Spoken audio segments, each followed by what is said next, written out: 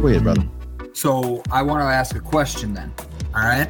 A lot of us have, and I'm going to use terms that are very popular nowadays, but like childhood traumas and all that.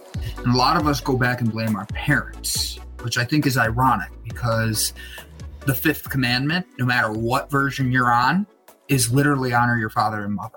Now, for me, I sat there and I'm like, look, my mom and dad, I was very, very, very blessed to have the parents I have. I'm going to say that I was blessed. That my mom has a heart of gold. She does amazing things all around, like helping people and volunteering and stuff, where my dad has that old school men's mentality. But the thing is, a lot of people don't have a good relationship with their father and mother.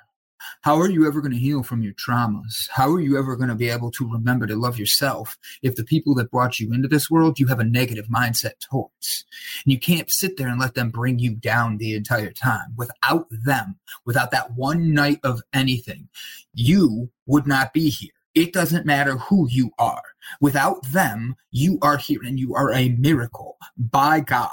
You have a higher statistic chance of being born than you do of actually being born anywhere else in the universe because of the fact that we have no proof of it anywhere. You are one of 8 billion people in a universe that's so big that we haven't even seen a quarter of it yet. And you want to sit here and think, my mom and dad were bad to me, my friends were bad to me, and da-da-da-da. Guess what? It takes stepping all of that back.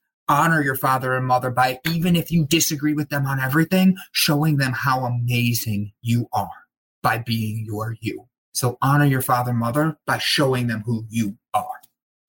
If I can just add to that, and I totally agree. I know that not everyone has had the best experiences with their mother and father. According to my faith, as I believe, is that in all things give thanks, but this is the will of God concerning you.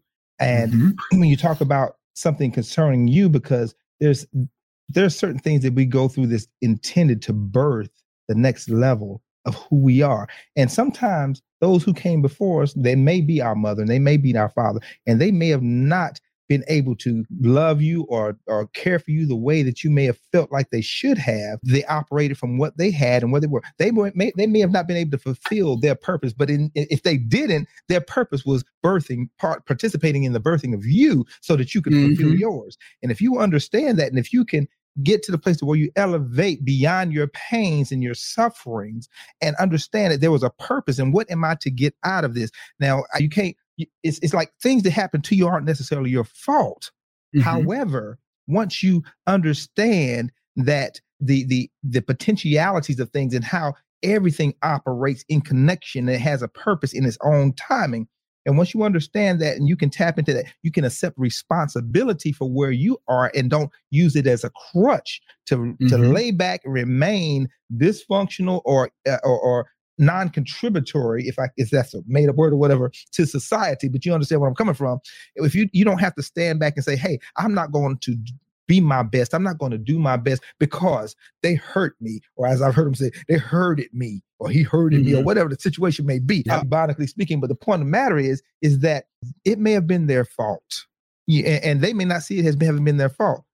But even if it had or it had not, it's still your responsibility to accept the role that you play and how you move forward from where you are at this moment. Because you have a choice. Once you come to the age of understanding and you can make, and you know right from wrong, and you can make decisions. You say, hey, they didn't handle me right. However, I do not have to make everyone or my children pay the same price that I had to pay because I got a different path I can follow. I can do something different and I can become whom I was meant to become, as opposed to just becoming another statistic that relies upon the setbacks of pains and struggles from the past that I can't change anyway from back then. Okay, I'm shut up. No, I love that. Well put. Well put. Again, just synergistic flow here, synergistic flow. What I would say and add to that, gentlemen, is, and for those listening, honor your mother and father by respecting them. Now, I know there's a conundrum there. How do you respect that which you consider not worthy of respect? This is where we have to remove some limiting beliefs and get out of the mindset of worthy or unworthy. We honor and respect the fact that if they've been disrespectful or absent or harmful parents, that they can't harm you or could not harm you without first harming themselves, that they could not show hate to you without first hating themselves to the nth degree. So accept the fact that they've chosen that for their journey on this life. Honor that. And you honor it through acceptance, because you can't change what you don't accept. Radical acceptance is to observe what is happening without judgment. You see, when you remove your evaluation of your parents from the scenario, you can begin to see that, oh, their story is connected to their parents' story, and their parents' story is connected to their parents' story, and their parents before them, and their parents before them. Almost like it's a generational curse or something. Let me tell you, this is why you are getting the knowledge that you are getting right now. The mere fact that you can see further than they can is because you stand on their shoulders. If we see further, it's because we stand on the shoulders of giants. They didn't know back then what they know now, just like you are ever knowing. Anything not growing is dead, and we'll be growing to the day that we die. And so understand that many of our parents and our parents before them, they still lived in that ego-rooted, fear-based reality of the Matrix. And in that space, they did not break the cycle of trauma. And so it kept getting extended down generation to generation. But you know better because you've come to break it. That's what you must accept. And you accept through letting go. You accept through forgiveness. Again, don't look at the colloquial understanding of forgiveness, because this world says one thing, but doesn't even understand what the hell they're talking about. So when you look up the origin of forgiveness, you understand it is to relinquish your desire to see the person that has caused you harm punished. Yeah. Forgive them by relinquishing your desire to see them punished. Yes, it is still punishment if you carry in resentment, because Buddha said resentment is like holding a hot piece of coal with the intent of throwing it at somebody else. The only person that gets burned is you. Accept the fact that they couldn't love you the way that you needed to be loved. Accept the fact that they couldn't respect you because they didn't have it in them first. A person can't give you what they don't have. So if I ask for a cup of sugar, you got to have it first in order to lend it to me. And if your parents didn't have it, even though they may have wanted to give it to you, that's why they couldn't give it to you. Honor their suffering. Honor the fact that they've lived a life of living in regret and fear, and choose wiser. That's what wisdom is. Yes, you have the knowledge now. Now move in that knowledge. Let go of the past. The past is history. The future mystery. And today is a gift, which is why it's called the present. What will you do with your present now? It's funny how you use a word and how quick it changes for people. You hear the word be present and you think of, oh, I'm here. I'm here. But it's not that. It's a present. It's like you just said, Harry. And it's funny how when you say a word a certain way, it changes how people see things. That's the whole point of this conversation, is building that mindset that changes those. So and Jeff, you got to admit, that's why I call him Rev. You heard it right there when he started talking. He took a deep breath in and he's like, I have to be honest. The first time I met him, I wanted him to record a bunch of meditations for me, just for myself. Yeah, Brandon, you're gonna meditate. He's going to be, Brandon, it's time to meditate right now. That James Earl Jones in his voice. Right? And then he's all calm and he's quiet. He's laughing, talking with us. And then he switches over. All right, let me break this down. Is that you, Lord? Honestly, I think you two hit the nail on the head with that, though. And it wasn't a different of opinion, Jeff. I didn't think it was that at all. I think it's saying the same thing in just another form of it. And it's you honor your father and mother to what Howard said. You literally, you're standing on their shoulders metaphorically. But the truth is their knowledge only got them so far. And I'm not being mean to my parents, but I knew in 7th grade I was smarter than my mom and dad. And it had nothing to do with me being like a smart ass little kid. It was, I remember my dad looking at a spelling word going, let's look this up. And I remember knowing what it meant and already how to spell it from school. And it's one of those where at that age, we're not realizing these kids are leveling up at a younger age. We want them to stick to these certain things. Remember, and they have to honor their parents, because without their parents, there's no growth. There's no seeing the future. Without your parents, there is no you. Number 6. Whoa, you ready for this? Let me just add this. I'm sorry. Quick. Add it, my friend. Honoring thy father and mother. Let me honor mine real quick and say this. And that's all our time. I'm just kidding. It was right there. I'm sorry. Look, I'm gonna go through this real quick. My father is the most brilliant man I know. My mother is the most compassionate person I know. And I don't know if I'll ever reach those levels of compassion or even brilliance. But at some point, I decided that that wasn't the goal. The goal was for me to work and grow into being my most authentic self, absent labels, absent whatever I want it to look like. You see, at some point you move from having even the greatest of people who are worthy of being your role model. At some point you move from having a role model to deciding I'm going to be my own role model. And I don't quite know what that looks like yet, but I'm working on it every day. It's Steve Harvey says it's like jumping out of a plane without a parachute. Sometimes you have to just know that you got to take that jump. Straight up. Come on now. Look. All right, you ready? So this one is one of my favorites. So number 6, all of them. You ready for this? Buddha's principles. This is number 1, just so everyone knows. It says, don't kill. Literally just 2 words, don't kill. But yet in the Bible, it says, don't kill another human, don't kill another person, you shouldn't murder, blah, blah, blah. It has many different versions. But the thing that I thought was really funny is, why did the Buddhists start with don't kill? But then the second thing they say is, don't have any other gods before us. Why is that? Because you're not supposed to hurt any part of yourself. So that's why you see don't kill anyone. I took the one part off and put part of yourself. Because the truth is, how many times do we let part of ourselves go for acceptance, camaraderie, teamwork, things like that? And we use justifications behind it. You have to know that your yes means yes, your no means no. And that's why a commandment, like from religion and all this, is put in place, is to understand why these words are chosen the way they are. So when you go out and you do things, are you being negative to yourself? Are you being negative to others? Are you turning around and saying things like, this place is a shithole? Because then you turn around and you're putting that negative stuff out there, and you're putting out the killer words that break you down and could break others down.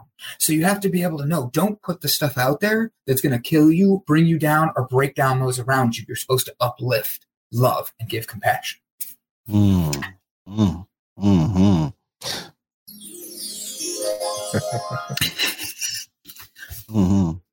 Please, the real McCoy. The real McCoy. We just passing it around. Yes, it's Mike Toss. You're talking about, don't kill anyone or don't kill any part of yourself. There's so many ways that we do that unaware. And there's a reason why the word tells us to love our neighbor as ourselves. I love the God, Lord your God with all your heart, and love your neighbor as yourself. Because just understanding from the as the Bible says, the law of sowing and reaping, or as other people say, karma, or even out in the streets, they say, what goes around comes around. They're saying the same message. But the thing is that when you are harming others, you are doing harm to yourself. So there is a direct correlation to how you show that love towards others as to what you will experience because you are vibrating at a certain frequency.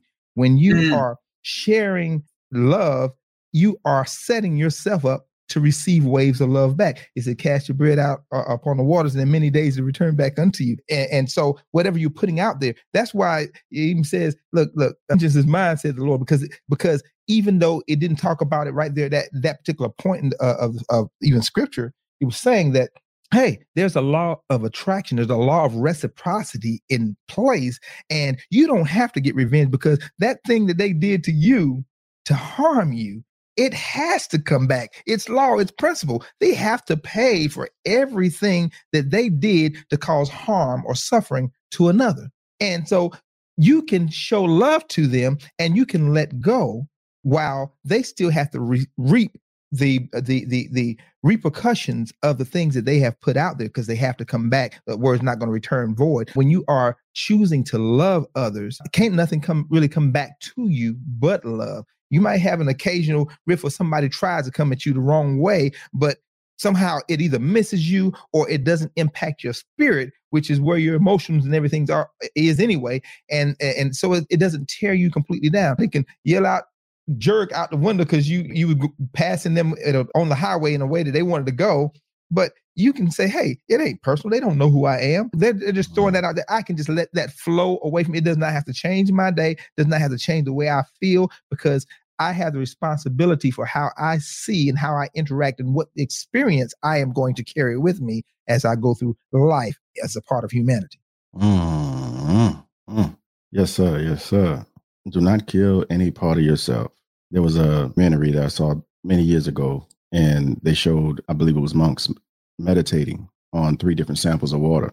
And the first sample, they asked the monks to focus on only negative things like, I hate you, I wish you would die, so on and so forth. They took it and froze it overnight. The second sample, they said, clear out your mind and just be neutral. Took it, froze it overnight. The third sample or pot of water, they meditated and they said, only think high frequency things. I love you. I wish the best for you, so on and so forth. You're going to do great. And they took it and froze it overnight. What they noticed with the first sample, where the next day when they took it out, what they noticed with the first sample with the water molecules, it was exactly what they expected on the slides. Frozen water molecules, just frozen dots. They noticed with the second sample where they were thinking neutral, not hateful thoughts. The hateful thoughts, there were no organization to it, just frozen dots. Neutral, though, it began to form little patterns like flakes that we see towards during December and with the Christmas holiday commercials and whatnot. It started to form like little flakes. There was a pattern being distinguished. And with the most positive meditation, the water molecules begin to form even more elaborate and beautiful patterns of flakes. And so the researchers were thinking, if monks can do this with meditating on water for a short period of time, and we are made up of 70+% water, what are we doing every day with our thoughts about ourselves? You see, some of y'all are walking around with headaches, and I'm not a prescriber, this ain't no therapy advice, but some of y'all walking around with headaches because you don't communicate with yourself in a healthy manner. You're constantly judging yourself, and the body keeps the score. So you continue to judge yourself and put those poisonous thoughts into your energy, which then creates chaos. And then that pain comes in the form of a headache or a migraine. And pain is not there to judge you, but to say, I need you to pay attention. And wherever that pain is, that's where you need to be paying attention at. What is the head center? The head center represents the communication center. How am I communicating with myself? You see, this is what the lit effect in life coaching, this is what I teach my clients, the lit effect. This is what the lit effect about. It's about understanding how to use these different spiritual tools and put them together at the right place and time so that you can understand your plan of approach for any situation in any given moment. So if you're having that headache, I'm gonna ask you to look at your community after you talk to your doctor, because I ain't giving no medical advice. But after you get done with your doctor and they give you that medicine, come back to me and I'm gonna ask you, what guilty thoughts have you been having? What irrational guilt are you holding? Can we elaborate? Can we have some fun? Please. Hey, we here to have fun, man. Then look at what number 7 is. Oh, come on. So controlling yourself, what that means. So it says, don't look at your neighbor and honor what what basically don't want what your neighbor has. Right, Jeff? Pretty close. Coveting, Yep. Don't covet your neighbor. Don't covet her wife. See, my neighbors covet my cat because this thing loves the hell out of me. You see this? She literally is around my feet or something the whole time. I'm trying to get rid of her. And she's like, no, Dad, you're home. The thing is, control your urges. And I mean that. Let's go back to the urge of being a man. For the first thing you think of is men think, oh, you need to be strong. You need to be powerful. You need to represent. You got to have a beautiful partner with you. You got to be someone that da-da-da-da-da. But then what happens if another beautiful partner, someone that maybe isn't as good, walks by, but she's prettier? You know what I mean? All of a sudden this temptation comes by. You're not controlling your urges and you're not grounded in who you are. Guess what happens? You get distracted. You get distracted away from the person you are. The first thing that always will come about is sexual temptation when you are going to be when you're going to be tempted with sin. That could be from somebody sending you an inappropriate picture message, oops, on accident, till you go on social media and then Instagram is marketing to you. Or TikTok. I'll tell you what, TikTok after 10 p.m., my TikTok turns into something crazy. Like all of a sudden, all these girls are dancing half naked and stuff. And right? And I'm sitting there going, first off, where's your dads? They need to beat you and take away your phone. Second off, we lose sight of who we are. And I use this as men because we're men and none of us can understand what it's like to be in a woman's shoes. But the truth is, if you're attracting a partner, whatever your partner may be, if you're attracting a partner that you want to build with, that means there can't be any other partner ahead of them or anyone else that's going to distract you. That goes from relationship to the food you choose to eat to the books you choose to read, to the stuff you're listening to in your car while you're driving. I talked to a guy yesterday, and I literally turned off Tupac and started listening to audiobooks. And I got a good laugh out of that because I thought, wow, how old are you? Tupac's been gone for a while. But the thing is, his point is, change the station. And that doesn't mean, we're going to go from this to rap to heavy metal. It means you're going to stop listening to the things that maybe aren't glorifying to your body, maybe aren't helping you elevate out of that vibration that's negative for you, but that needs to be controlled and get balanced so you can shoot up and become the best version of yourself. So number 7, control your urges so you don't want to hurt any part of yourself, and it brings honor to those father and mother. Sorry, I'm going backwards up it now, but you see how it flows and why they are important. There we go. Hey, I appreciate you, brother. Yes, sir. Real McCoy. He really nailed it. I mean, those thoughts are going to always, when you're looking at your urges, it's going to be thoughts that's going to precede them that are going to create those urges. But the problem comes in is that most people aren't aware that thoughts are real things, and they aren't aware that every thought that comes into their head isn't necessarily their own.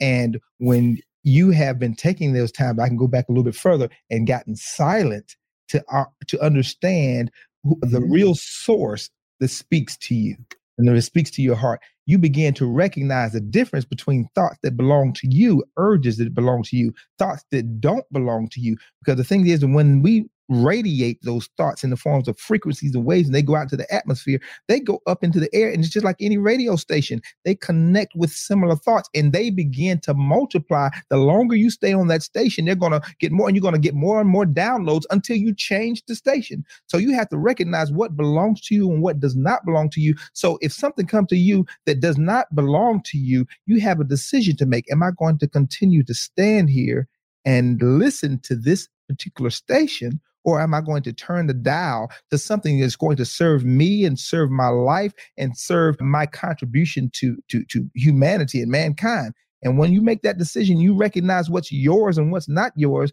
then you can shut off that which is not yours, because you already know it's going down a path that's contrary to where you want to go.